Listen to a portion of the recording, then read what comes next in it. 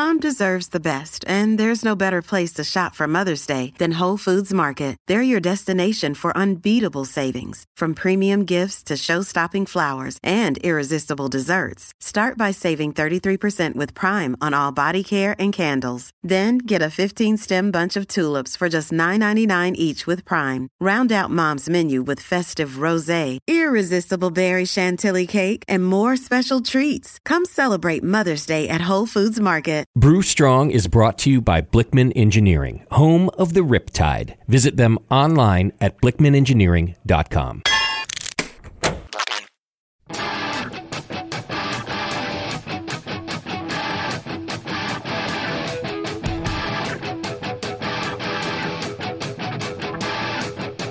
Brewers, it's time for the beer radio you've been looking for. This is the show that dispels myths, tackles the toughest topics, and makes no apologies for geeking out on beer. Hosted by two guys that drink before they think, Jamil Zainasheff and John Palmer. This is Brew Strong. Hey, howdy, hey, my brewing brothers and sisters. Greetings, Cretans. And Travis has got, hey. I was thinking about trying to do like a Mrs. Doubtfire. Hello. Hello. That'd be good. Hello, my children. Hello. Hello, everyone. Welcome back to another episode of Brew Strong. Yes, indeed. Well, I see we find you at home today. Yeah. I have my interesting background here, Yeah. I always think, I'll do something like John. I'll put some hops, or I'll put like a brewery photo. I've done that in the past, and I'm just like, yeah, whatever. You're welcome to see what my real life is like. That's nice. I've thought of that, but it's a matter of showing everyone the mess, that's behind me all the time, and why distract, Right. Then people look at your giant cones instead. Yeah. I'm known for my cajones. Your giant cones. Mm-hmm. And then Travis has his Bobby Abear holding paint cans. That's my buddy back there. It's quite weird. Oh, I love it. It just paste a couple of hops on those paint cans, and then it'll look reasonable. Right, there you go. Or just swab them out with hops or beer cans. There you go. There you go. Either one of those, yeah. Turn them can of Pliny, giant beer cans. You know who else is pretty weird is our good friend John Blickman. He has some giant beer cans, I believe. And he's got some giant cans. Oh yeah. He's got some sweet cans. But that sweet weird guy has been paying for the show, so you don't have to, for over a decade now. I mean, when you put it in those terms, that's right. It's like a long time. It's a legacy. Yes. We could probably calculate it out into fortnights, and however many fortnights it is. I'm just saying. It's a long time. So if you get a chance and you want to, give him some feedback, just feedback at blickmanengineering.com. Tell him how much you appreciate that he pays for the show, so you don't have to. And, check out all the fine gear that they have at blickmanengineering.com. They got everything from the basics, the sturdy, simple, the Anvil series, up to their premium lines with all the bells and whistles, and, inventing new bells and whistles that you never thought could exist before. They're doing that. And then the Pro series as well. So if you're planning on opening a brewery with the 9,000 other breweries in California, in the U.S. and or internationally, check it out. They ship good stuff. They do. They've designed these things to help you brew better. Mm-hmm. Well, Blickman brews beer. Mm-hmm. And he's not somebody that just making shit. He actually brews it. So check them out. Good people, good stuff. Paying for the show so you don't have to. Today, we were going to, again, tackle more of your questions. If you're listening live, feel free to put your questions in the chat there. Mr. Palmer will be monitoring those. Yes, we all miss Bevo. But John will do that. I got a question from Jason, who wrote, hi guys, I've been trying to find out if it is good practice to store sanitizer in fermenters. I wasn't sure if there were long-term implications, especially with plastic. Thanks, Jason. John, you ever store long-term sanitizer? Yeah. In fact, I have Star San and a couple of spray bottles placed strategically around the house where I happen to be brewing. Mm-hmm. Those have been there for a year and counting. No problems. You don't want to store other sanitizers in stainless steel. The probability of corrosion is just too high, especially if you're using iodophore or chlorine dioxide or some of these other things that are much more aggressive. Star San, it's phosphoric acid based, I guess you'd say, with some other little bit of bits and pieces of ingredients. But phosphoric acid and stainless, pretty benign, pretty good couple. But when you get into the halogens like iodine and chlorine, then you have some severe corrosion risk with time. Right. Yeah, I used to, as a home brewer, I would make up my Star San, and I would in a spray bottle, and then I just store it in the fridge. Yeah, slow down the decomposition. And if you mix it up with distilled water to stay active for a lot longer. Yeah, iodophore, I always use that, and you keep it for a day or two. Same thing in the fridge in a spray bottle works well. Yeah. At Heretic, we mix up fresh acid sanitizer, which is what you call it starts in the brewery, acid sanitizer every day, and refill all the spray bottles every day. And then I think part of the problem with plastic, like let's say storing it in a plastic bucket, especially iodophore, is it will stain that and it'll work its way into the plastic, and also the plastic tends to breathe, and so a lot of those compounds in the sanitizer are going to disperse and vaporize, less effective over time. Mm-hmm. But I think generally you can, but I wouldn't store it long term. I'm not sure. But interesting question, Jason. Yeah.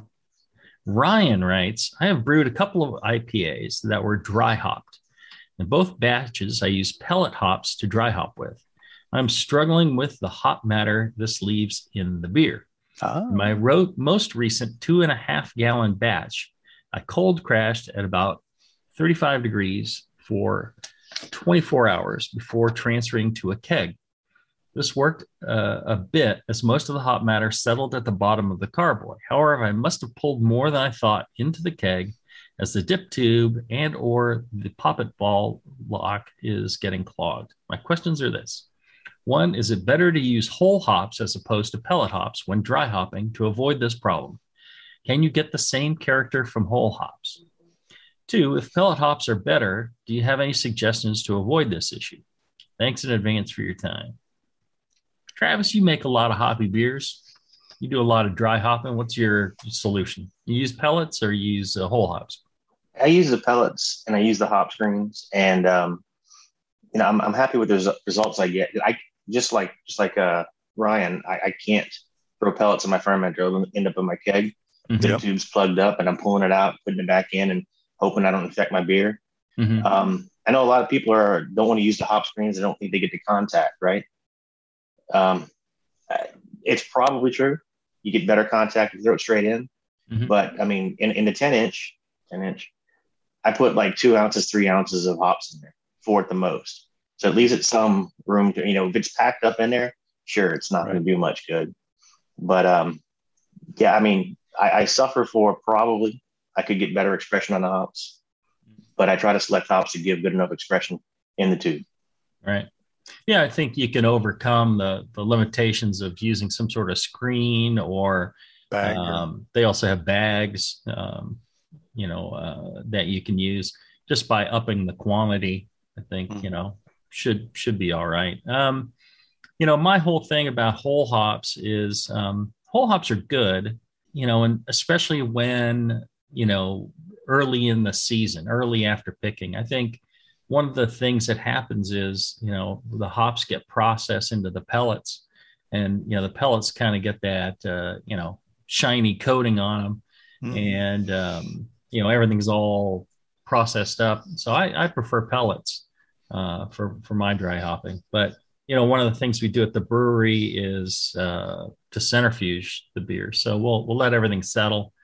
And then either we'll be very careful in drawing off the liquid so we don't get the hops, and we'll leave a lot of liquid behind, or we'll centrifuge it, so essentially spin the beer to accelerate gravity and drop the hops out that way. Really, we need a homebrew size centrifuge. What's Blickman working on? Can he throw out a centrifuge? I've suggested that to him in the past. Yeah, what did he say? He just kind of nodded and went back to his beer. Yeah. We'll see if I ask. I think then things will happen. Yeah, there you go. Yeah, carry more weight. Yeah, or maybe he won't just roll over and go back to sleep on you. I would bet there are homebrewers out there that would pay for that. I am not one of them, but there are some people out there with major equipment, right? Homebrewing, right? Mm-hmm. Yeah, they would buy this. Right. I think the trick is in not oxidizing the beer if you're going to centrifuge. Yeah. Getting get a centrifuge that, but I would think you could just put like 2 glass carboys in a, like a paint spinner, the old fashioned paint spinner thingy, and then, just crank it, and you've got, you've got, hundreds of pounds of liquid and glass flying around, and you could accelerate gravity that way. Bluetooth of the room, so you're not in the room with it just in case. Yeah. Right. Yeah, motor it up. Jamil, Emil Salazar in the chat says he's been looking at cryo hops for his dry hopping, but his local homebrew shop doesn't carry any. Right. Have you used the cryo hop? Does that help in terms of hop matter in the beer? Yeah. So we've been using there's a constant stream of new hop technologies, I think, or formats, whatever you will, that have been coming out, and the hop suppliers are doing a lot of research on trying to provide all the hop goodness without all the leafy matter, because what happens is, it absorbs a lot of liquid and, it costs you quite a bit. So we've been trying a bunch. We just did a beer with Hopsteiner, Jay Prawl from Hopsteiner, and Kevin Drake from Alibi, who we went with Blickman when he won the in Tahoe City. Yeah. So we did a collab with them, and using all the latest technology and stuff, and the beer turned out great. The difference is, without that green matter in there, it tastes different. Yeah, just that aspect was missing, huh? Right. So that was, it wasn't totally missing. It was just very subdued. Mm-hmm. And, you just get used to, having that in there. I'm not saying that, it was bad without it, but it was different. Right. So I don't think you can take these new products and just, use them alone. Out. Yeah. You have to be aware that it's going to be slightly different, but they're good products. When you use the cryo, do you actually back off on your total hop mass, or do you use an ounce or ounce? Right. You back off. You don't want, you don't use the same ounce for ounce, because they've removed quite a bit of the weight by removing that material there. What do you think homebrewers do? Pile it in. Ounce for ounce. Yeah, there you go. All right.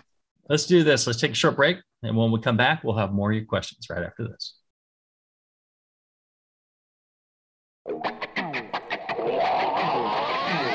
Back to the beer guys that make other beer guys look like wine guys. Brew strong. All right, we're back. We're answering your questions. When you have questions that you want us to answer, you can send them in to brewstrong at thebrewingnetwork.com. And while you won't get an answer to your email, you will get in the queue for getting your questions answered. So have patience. Some of them have taken 10 years to answer. Right. And we do occasionally get to them. We do occasionally reply to the email if it seems pertinent and right. Yeah. And we're in a good mood. Yeah. Sitting around drinking and exactly. Yeah. But we do try to answer all your questions. We do one way or another. We do. Yes. We do try and answer your questions. Well, for example, Stephen has a interesting question here. Okay. He says, I had a beer contract brewed in a local brewery last year, a smoked porter, brewed for a bar nearby and to be served there exclusively. The brewery is known for clean beers and good fermentation. I brewed it with them. It was a good brew day. The mash passed iodine tests early on. Everything was quite meticulously sanitized going into the fermenter, and the yeast was the right amount of dry US-05 calao, stored cold and rehydrated properly. Around the same time, I was serving a beer from the same brewery at a small festival, and all the kegs, all from the same batch, were fiercely overcarbonated, totally untappable. A local bar also had this problem with another of their beers. Anyways, a few months after brewing, we gave it over a month in the bright tank and then a month in kegs. My beer went on tap and was well received. Definitely a love-hate beer, but fermentation was very clean. After a few months, what do you know? Up came the carbonation level. Kegs are stored at cellar temp at this bar. Normally, I think this is a no-brainer. It's wild yeast, but in all cases I've experienced of wild yeast contamination, there's been, to some extent, cloudy beer and off flavors.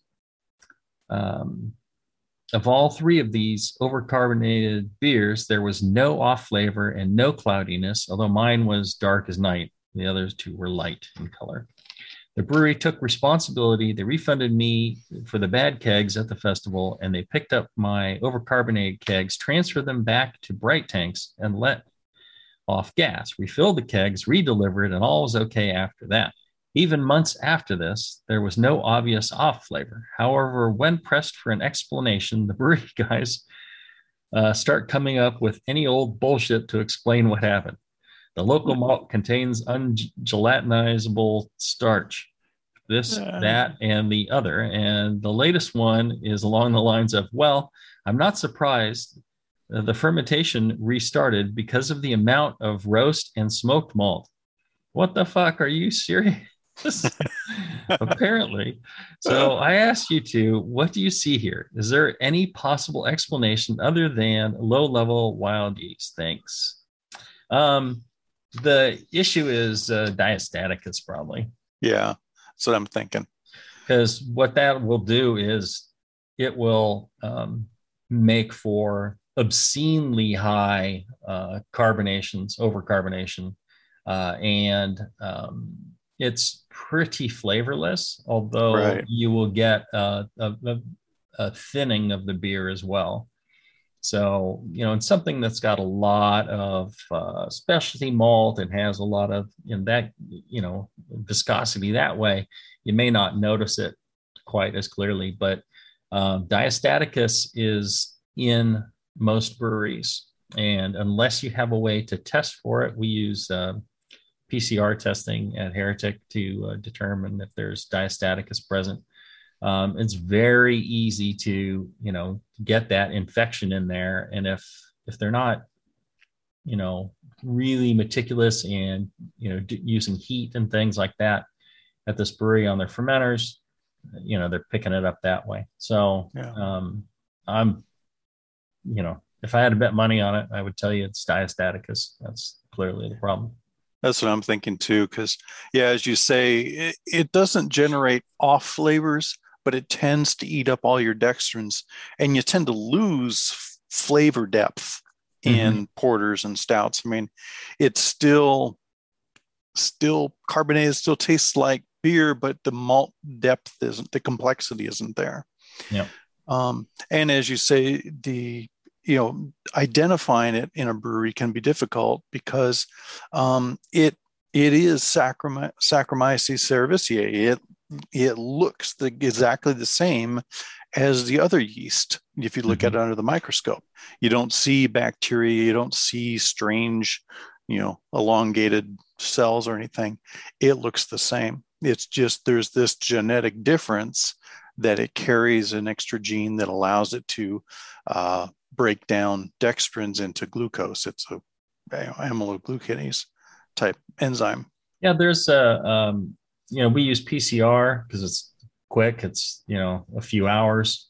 It's not cheap, but there is a media for people who can't afford the PCR. There is a media available from I'm not sure who it's from, that will allow you to determine if you have diastaticus in a like a litmus test kind of thing.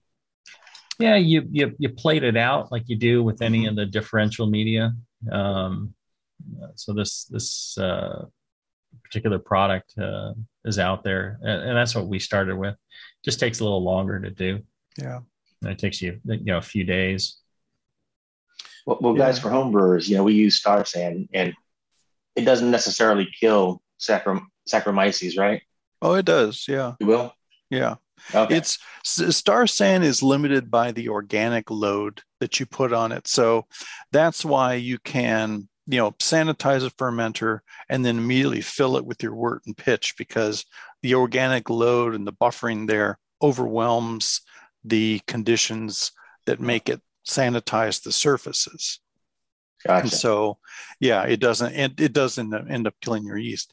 But if you have residual yeast, like on the side of the fermenter that didn't get, wasn't thoroughly cleaned or something, and you sanitize it, it should kill, that residual yeast. But it's like I say, it's a matter of the total amount of material that you're trying to get rid of. Excellent. Well, here's an interesting one for anybody who wants to open a brewery. Tim wrote about the South Coast Air Quality Management District. Oh. I'm not sure which coast he's talking, but he says, "Hi, Jamel and John. I love your work on Brew Strong, and I've listened to just about every episode available. Through the show and your writing, you've been able to answer just about every question I could come up with, and then some. Well, now I found one you haven't addressed. I'm putting together a small brewery out in Westlake Village. Yeah, it's LA. Yep. 5 Threads Brewing Company. Okay. You know them? I've heard of them, yeah. This is 6.5 years ago. Oh, okay. Yeah, I've heard. Jumped right on this question. Yeah. And the Calabasas Building and Safety Office has asked me to get clearance from the South Coast Air Quality Management District. I've submitted my application, but even with their small business discount, their fees seem very excessive. I was wondering if through all your conversations with the local breweries around here, if you've heard any advice on how to deal with this agency. They want me to pay an application fee and an annual fee for each fermenter I install in the brewery. Even with the 50% discount for small businesses, each application fee is over $1,800.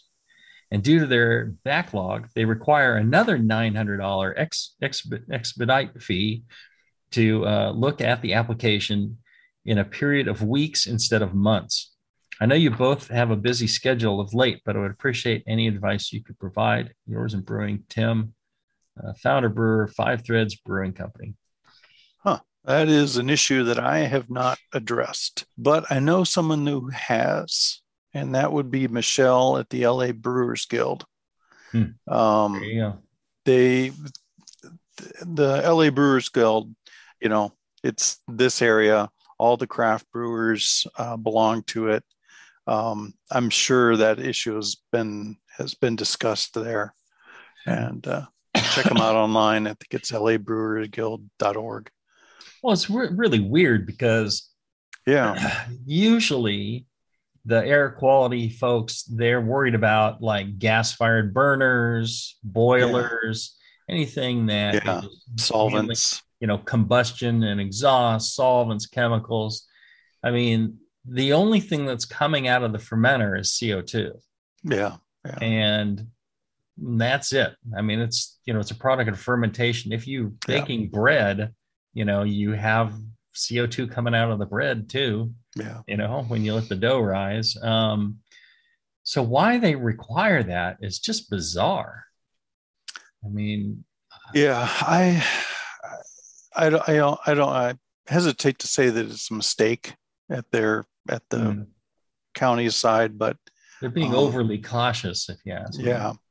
And it could be that, in the sense he wrote this message, that it's been resolved and rules and regulations have been fixed to address it. But I don't know. Curious to find out if it has been fixed. Yeah. If it wants to email us and let us know. But that, to me brings up, the point that I've made in the past of, know the location that you're going to open a brewery. Find out what kind of restrictions they're going to put on you and what kind of fees they're going to charge you before you decide on it, before you sign a lease. You need to, investigate all these things that can, make it hard to run your brewery. If you got to pay $1,800 per fermenter every year, wow, that is steep. Yeah. And go big. Don't get as many fermenters, get bigger ones. Right. Get bigger ones. Exactly. So you don't have to use as many. Yeah. Yeah. But I find that fascinating that, he's had to pay these fees and long months of waiting time. If you want to add a new fermenter, you got to wait months for your application to go through. Yeah. Before you can put a fermenter in. Oh my God. So that's definitely like a little local thing that doesn't occur elsewhere, because I didn't have that. And I'd never heard of that before. I might have heard of it before. We may have actually covered this before. I don't know. Well, yeah, you're in Northern California. I mean, so you have an air quality management district probably, but there's several around here. Yeah. And ours is particularly strong. LA, but Smog City, right? Home of Smog City Brewery, in fact. Yeah. So it's I'm surprised that carbon dioxide from a brewery is on the list, but then again, I'm not too surprised because I can see where they would definitely cover that. But I think probably more from an industrial usage point of view rather than breweries, right? Because, as you say, bakeries would have the same problem, right? Have you heard of anything like this in Texas, Travis? I have not, not at all. I mean, in my other line of work, etc., it just seems egregious. It's and with no respect to the size of your vessel. Right. I was thinking in bakery, you'd have one massive oven, just to keep the cost down, whatever it is. It's interesting. Mm-hmm. Yeah. Right. Yeah. Texas is probably more concerned with cow farts, I imagine.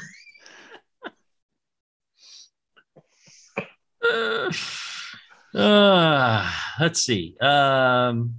Christopher has a calcium oxalate question. According to the chemistry, calcium oxalate forms through the interactions of organic acids, calcium ions, and carbonates, and the formation is increased in a CO2 rich environment. Essentially, increase the concentration of individual compounds in beer stone, and you have a higher probability of it precipitating out. However, the conventional wisdom in breweries is to add calcium to both the mash and boil to prevent calcium oxalate formation. I'm not sure if that's the reason for adding it to the mash and boil. Right. I.e., oxalate is produced from having too little calcium in the brewing process. Right. It seems counterintuitive to me, as precipitates generally don't form when ion concentrations are too low.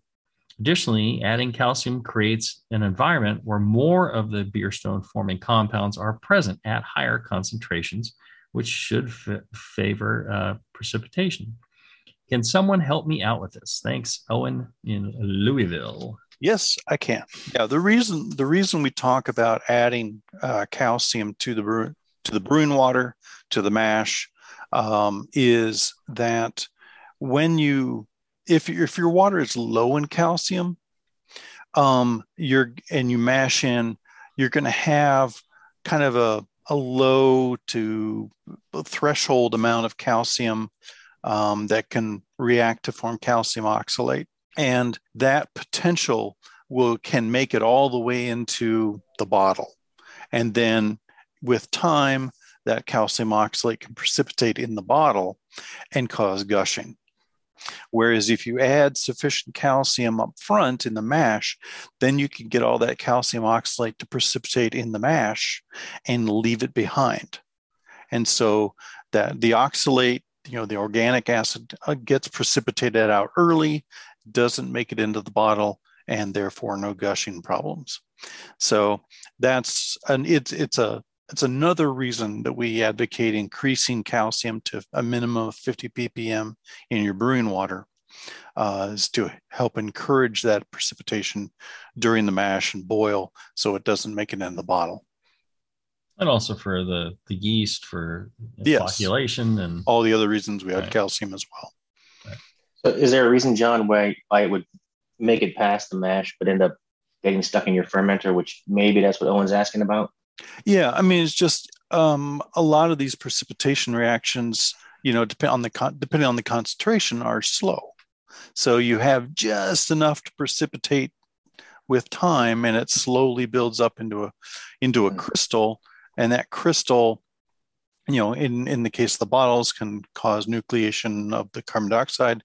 But in the fermenter, in the fermenter or the kettle, it would just precipitate as beer stone and be annoying.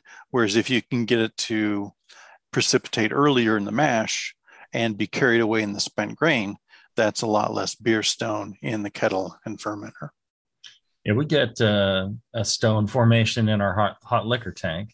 And, once it starts, it's easier for more to build on it than, the initial, formation. So once you get beer stone starting, it just piles on, rather quickly. And it's a huge thing to get it cleaned out. So once or twice a year, we shut everything down, drain that thing out, and then they put on special suits and bring out the really strong acids and clean that thing. Our chem company helps us with that. It's a job. Quite a deal. All right, let's take a short break. When we come back, we'll have more of your questions right after this. Are you looking for a simple brewing system that's great for all grain brewing, but everything on the market seems to be full of compromises? Blickman Engineering has the answer. The Blickman Brew Easy All Grain Brewing System. The Brew Easy is a complete system with easy upgrades and a beautiful compact design, perfect for any size brewing location. At its core, the Brew Easy is built on two gorgeous Blickman Boilermaker brew kettles, a high-temperature March pump, and either a top-tier gas burner or the new Boil Coil electric heater. The Brew Easy adapter lid allows the pots to stack on top of each other, forming an efficient, strong, and compact brewing setup that comes in 5, 10, and 20-gallon batch sizes. Upgrade your Brew Easy system with full automated control by adding a Blickman Tower of Power temp controller, and make moving around easy with the Blickman Kettle Cart. The Brew Easy is modular. If you already own a Boilermaker kettle, you can build your Brew Easy by purchasing just the modules you need. The new Brew Easy all-grain brewing system. See it today at BlickmanEngineering.com and brew with Blickman quality on your new Brew Easy.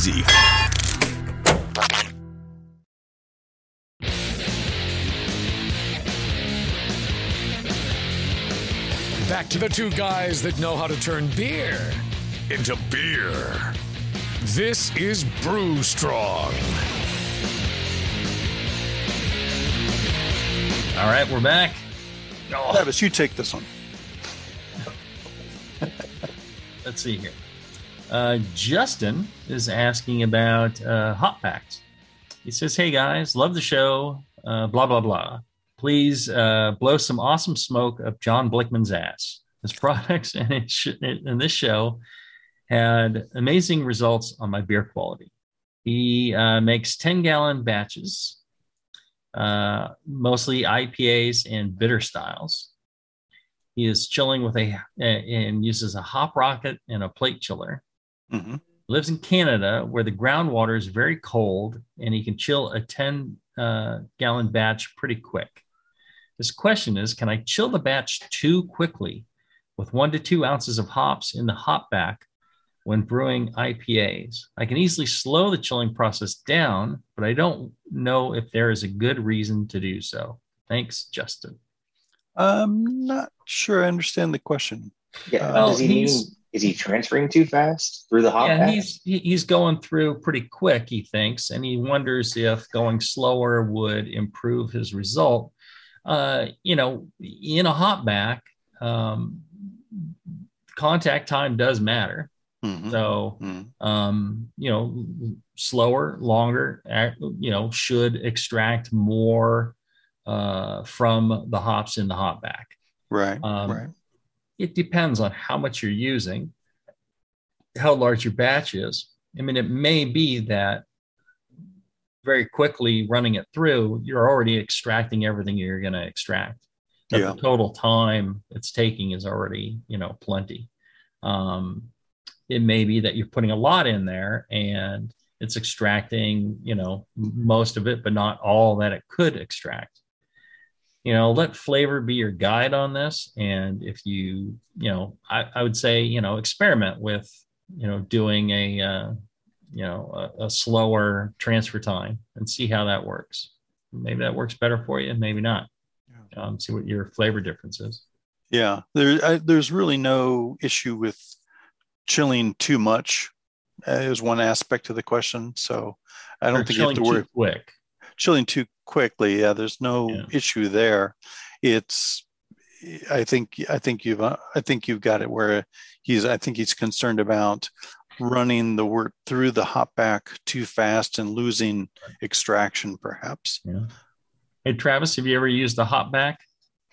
I've done things similar before, not quite that. I'm still scratching my head, wondering if he's bringing his beer back into the kettle through the hop back, and that's what he's trying to slow down. Didn't sound like it, but I mean, he may. It sounded like he was running through a plate chiller. Mm-hmm. So he's probably going through the hop back and then through the plate chiller. And straight to fermenter, right? Because he's going pretty quick. One of the things, you might try today, it's become quite common to lower the kettle temperature down around 175 Fahrenheit, 170 to 175 Fahrenheit, and then use that through a hop back or whirlpool to introduce your hop character. The reasoning being you're blowing off less of the volatiles, you'll get more hop character. So you might try that. One of the things you could do is, recirculate, through your plate chiller back into the kettle until everything gets down to about 170 to 175 Fahrenheit, and then transfer through your hop back. That might be another thing to try. Who knows? Yeah. Yeah. James asks in the chat, he says hop back versus whirlpool advantages, one or the other. I think it's all depending on how you are able to clear the trub and from plugging your plate chiller. Right. The whirlpool is quite handy with that, but a hop back can be as well. If you have a good bed in the hop back and it's large enough, the hop flowers will catch the truve as it comes out. Um, so, yeah, I think you generally can add more hops in the whirlpool than you can in a hop back, unless you have a really big hop back. So that's one of the advantages there. And you can, extend your contact time to, as long as you want in the whirlpool. Yeah, I think a whirlpool would be considered a little bit better for flavor extraction than a hop back, given the, the volume considerations, the amount of hops you could add. Right. Potentially. I've used a hop rocket several times in the past, and when I'm using pellets with it, then I put them in a bag, in there to kind of flatten out and prevent the fines from going into the chiller. Yeah. I'm sure, if you,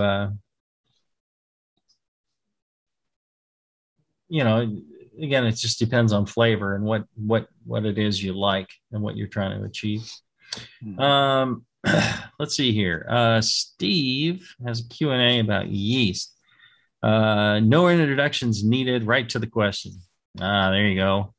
I've been reading about people overbuilding their yeast starters so they can save some of the yeast on brew day. This way, you don't have to harvest the yeast and washing after fermentation. I've done this a few times, and to me, it seems like a good way of reusing yeast without having to go through the hassle of washing the yeast. This saves a step on the day I package my beer because I am lazy.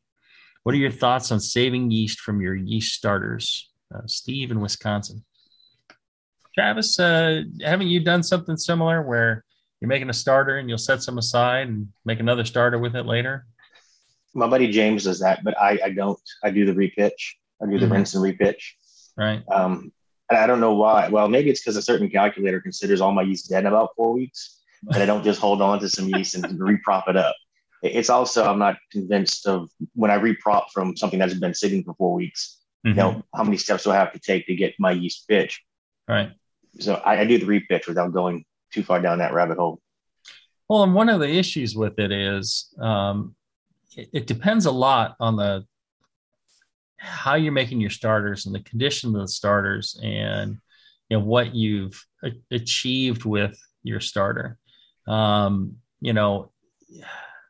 You can end up causing petite mutants and various things to happen and change the the flocculation characteristics or the attenuation characteristics, or you can deplete the yeast and make them weaker. There's just a lot of little things that could possibly happen, but in general I think it's fine. Rinsing yeast, not acid washing, but just rinsing yeast is not that difficult. It's some boiled water that's cooled down. You pour it in with the yeast, shake it up, and then decant off the good stuff and leave behind the crap. So it's pretty simple. The amount that you can harvest out of a fermenter is huge. You can pitch another 5 batches of beer with it. Whereas growing it up as a starter, there's a lot of work in that too. But I guess if you're making a starter, you make a huge starter, you could use half of it for a batch, and then you still have essentially a whole nother pitch. You could hold it for a few days, and then until you have time to brew another beer, and then use it that way. That sounds pretty good to me. If you're going to hold it for weeks, then I would redo the starter and get it going again. At least add some fresh work to it the day of, and try and get it kicked off before you used it. But I think handled right, I definitely think you can do that. I don't see a problem with it. There's all sorts of reasons why it wouldn't work, but those are all things you can change or you can control. It's not like it's fundamentally flawed or anything. It just needs appropriate handling, right? Right. Got a good question from the chat. Oh yeah. James is asking about cocoa nibs, and Greg is. I got the name wrong. And I know that you've brewed with cocoa nibs, and when I was working on the how to brew this revision, it was my understanding from talking to brewers and reading articles that cocoa powder was actually easier to work with and gave better results than cocoa nibs because the powder has been defatted, whereas the cocoa nibs have the fat. And I was talking with another brewer just last week where he managed to clog his piping because all the cocoa nibs were floating in the fermenter, and he had to take it apart and clean it and then get them back in. What's your experience with cocoa nibs? Yeah, for 20 years, I've been saying powder is better than nibs, and people didn't believe me. And even at my own brewery, nobody believed me. And so we did a blind taste testing. Same beer, we flavored one with nibs, flavored one with cocoa powder, and they all picked the cocoa powder. They said it had much better chocolate flavor. The cocoa flavor was very present and fresh and real. And the nibs one was no good. And they believed, every last one of them, that the powder was nibs and the nibs was powder. And once I told them, they're like, wow, okay, yeah, cocoa powder, you're right. Like you're saying, there can be problems with the nibs floating or clogging pipe work. In a similar vein, there's problems with cocoa powder in that it's very dusty and it takes a long time to settle and you have to wait a long time, but it's worth it. The good thing about cocoa powder is you don't get that tannic bite that you get from nibs. So nibs, besides the fat that they have, they also have a woody portion. It's got bits of, I guess the husk that are part of it. And, cocoa powder is made from nibs. It's a step, the nibs are just a step in the process where they take that and they process it further to remove the non-chocolatey bits. And like you're saying, some of the fatty stuff and the woody stuff. So they're just getting rid of that junk that they don't want to use in, chocolate. And when they make chocolate, their process is, to make the cocoa powder and all that. So it's a purer form of the same thing, and more of the flavor that you really want. So I prefer the powder for sure. Again, the dealing with powder, it can be a bit of a pain because it's so fine. You could, before we had a centrifuge, we would let it sit for, weeks, and we'd use finings to try and, pull the cocoa powder out. And that works, for the most part. But, you take one of those beers, you let it sit, cold on a shelf for a year, you'll find a dusting of cocoa powder in the bottom, but with a centrifuge, you can really take it out without filtering the beer. You could filter too. That's another possibility. One of those, plate filters or whatever that they have at the homebrew shop. Speaking of homebrew shops, our friends RJ and Josh at Brew Chatter in near Reno, Sparks, Nevada. I'm sure they've got filtration options for you if you're interested in filtering out cocoa powder out of your beer. They can tell you how and sell you the equipment too.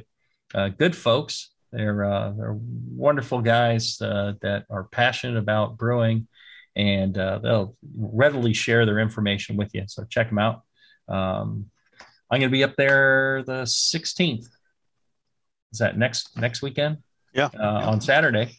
We're gonna do a little release of the Mo Horny, and we're gonna do some brewing there and have some fun. So I'm looking forward to that. Let's see, one more break, and then we'll finish up with a few questions right after this.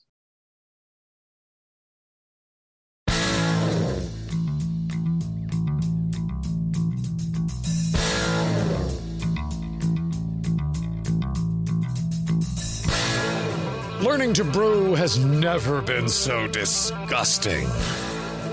This is Brew Strong. All right, we're back. We're doing live Q&A. If you have questions and you're listening live, you can just ask them in the comment section there. John's keeping an eye on that. Feel free to ask your questions there. And then if you're not listening live, you can always send us an email, brewstrong@thebrewingnetwork.com, and enter your questions in that way. And we're happy to get to them as soon as possible. You are next in the queue. The expected wait time is about 7 years. We will get to it. I'm very sorry. Let's see here. Brennan was asking about books for the aspiring commercial brewer. Brew Strong Crew. I'm looking to get my foot in the door in the brewing industry. I would like to know if there's any literature out there that would be beneficial for an aspiring commercial brewer to further his education. I'm both a home brewer and an avid reader. I've read and regularly look back to passages of How to Brew, Brewing Classic Styles, and the 4 books of the Brewing Elements series. I've listened to your Get a Brew Job radio show, and I know you mentioned the benefit of having a certificate from one of the big brewing institutes. I don't have the money to afford a degree from any of my options, but following the advice from Frank Zappa, if you want to get laid, go to college. If you want an education, go to the library. See, this is why I enjoyed college so much, I think. Yes. I think, just to think back on it, that was really a wonderful time. I think I could use my reading skills to acquire some of the knowledge without taking out a new student loan.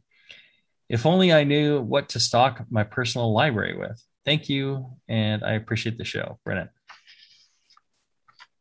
Okay. John, with the MBAA, they've got a lot of books. And such. What do you, there's a whole huge catalog of brewing books. Yeah. And, I would also add, great source of documentation, the MBAA. Right. I would suggest, it's not cheap, but, if you are a student, speaking of school, they essentially have what amounts to student accounts. Mm-hmm. But even if not, I think the vast warehouse of knowledge and materials that's available through the MBAA is quite beneficial, and the books that they have there. And it depends on what aspect of brewing you feel like you need to learn more of. For commercial brewing, a big part of it is packaging. And packaging is the thing that, everybody thinks of brewing as making wort, and that's the thing that they focus all their time on. Yeah. And I'll tell you, it's certainly an important step, but so is, sourcing your materials, the logistics of getting your materials. Once you have wort, how to cool it properly, how to pitch properly, pitching the right amounts, having the healthy yeast, making sure everything's sanitary, testing for contamination, and then packaging. Packaging's a whole nother world in and of itself, where things, where you can have what is a perfect beer, but if you don't have perfect packaging, you've now ruined your perfect beer. So, that's a huge thing to learn about, as is the logistics of, getting the beer out to market, in good condition, and ensuring that, it's available to the distributors and the retailers, and, managing your costs so that you can actually sell it at a reasonable price and make a profit. Yeah. Making the beer is the easy part. It's the selling of the beer that's the hard part. Right. Yeah. If you didn't have to sell beer, owning a brewery would be great. So, I'd say any of those parts, those are the things you should be, trying to study up on, make you much more valuable. Because if you go to, a brewing school such as UC Davis, Siebel Institute, American Brewers Guild, Steve Parks thing out there on the East Coast, any of those and any of the other fine institutions that I haven't mentioned. I think they're doing one in San Diego now, aren't they? Yep. Our local community college has brewing classes now, and I know that they're not that expensive. Community college, they really try and keep their costs down. In any of those, they're going to teach you not just making wort, they're going to teach you about, production of beer, because that's what commercial brewing is. It's not, brewing and having a good time and hanging out. It's production, almost manufacturing. I know that's always a bad, evil word when people are talking about, craft beer. You're not supposed to talk about it as manufacturing. It's supposed to be, but, it's literally what it is. Oh, see, he's got a book, Beer Packaging. It keeps popping in and out of the hops, but that's Beer Packaging is a book offered by the MBAA, mbaa.org website, the shop. They'll have a whole bunch of beer books, beer production books there, and this is one of them. Well, and don't they have a like a recommended set of reading? Well, not so much a recommended set, but I mean, they have like collections, yes. Yeah. And the Master Brewers Association is the professional organization for America's, for brewers. It covers not just North America, but also South America and Europe and so on. It's worldwide now. But yeah, the archives, as you were saying earlier, if you get a student rate or a student membership, you have complete access to the journal archives. And those go back 100 years. Topics such as packaging. There's blogs on the MBA website, community blogs, district meetings, and so on. There's a lot of ways right? A lot of ways to pick up information, regarding commercial brewing production. Yeah, there's great stuff there. Travis, you do a lot of reading and studying. Do you have any favorite books that he hasn't mentioned? Not particularly, but I almost notice a disconnect between what you're saying and what he's asking, and that he's going for a certificate or a degree. You mentioned community college. Take a course. You don't have to take the whole school. You don't have to spend 5 years to get there. Right. Just brush up a little bit, especially on the topics you just listed. Right. Pick one, take a course on that. Yeah. Yeah. That's good. Right. Good point. Yeah. It can be expensive to do the full on class. I understand, people not everybody can afford that sort of thing, but, and the books are kind of like textbook costs too. I mean, $200 for Gunza. A lot of them aren't cheap. Yeah. So community college, the archives and your journal archives are probably the cheapest way to get deeper information. Well, in a lot of these books you can find used. There's true. Several used book sites, and a lot of them will post, if you just search for the title of a book, there's options to get it for a fraction of the original cost, and eBay does it as well. So there's good options to pick up the books a little bit cheaper than usual, and nothing wrong with buying a used book, unless it's how to brew. Pay full price. Well, most of those are unused. I've seen them brand new. That's true. In the bargain bin, I think. Yeah. I buy my new edition. I put it on the shelf, and I get the Kindle book, and I read the Kindle. See, there you go. All right. Well, that was an interesting question. Interesting set of questions. You guys are doing a great job of submitting questions to us. Again, Bruce Strong at thebrewingnetwork.com, or watch live, and you can ask your questions that way. If you are watching live, stay tuned. We're gonna take a very quick break, and we'll continue on. We won't even shut down the feed. We'll just keep rolling. But this will be the end of this episode, and If you're listening on the podcast, it'll be in another 2 weeks. We'll drop the other one. So until then, everybody, make sure you support our sponsors, BlickmanEngineering.com and Brew Chatter. Right. Until then, everybody, brew strong. Brew strong, everyone.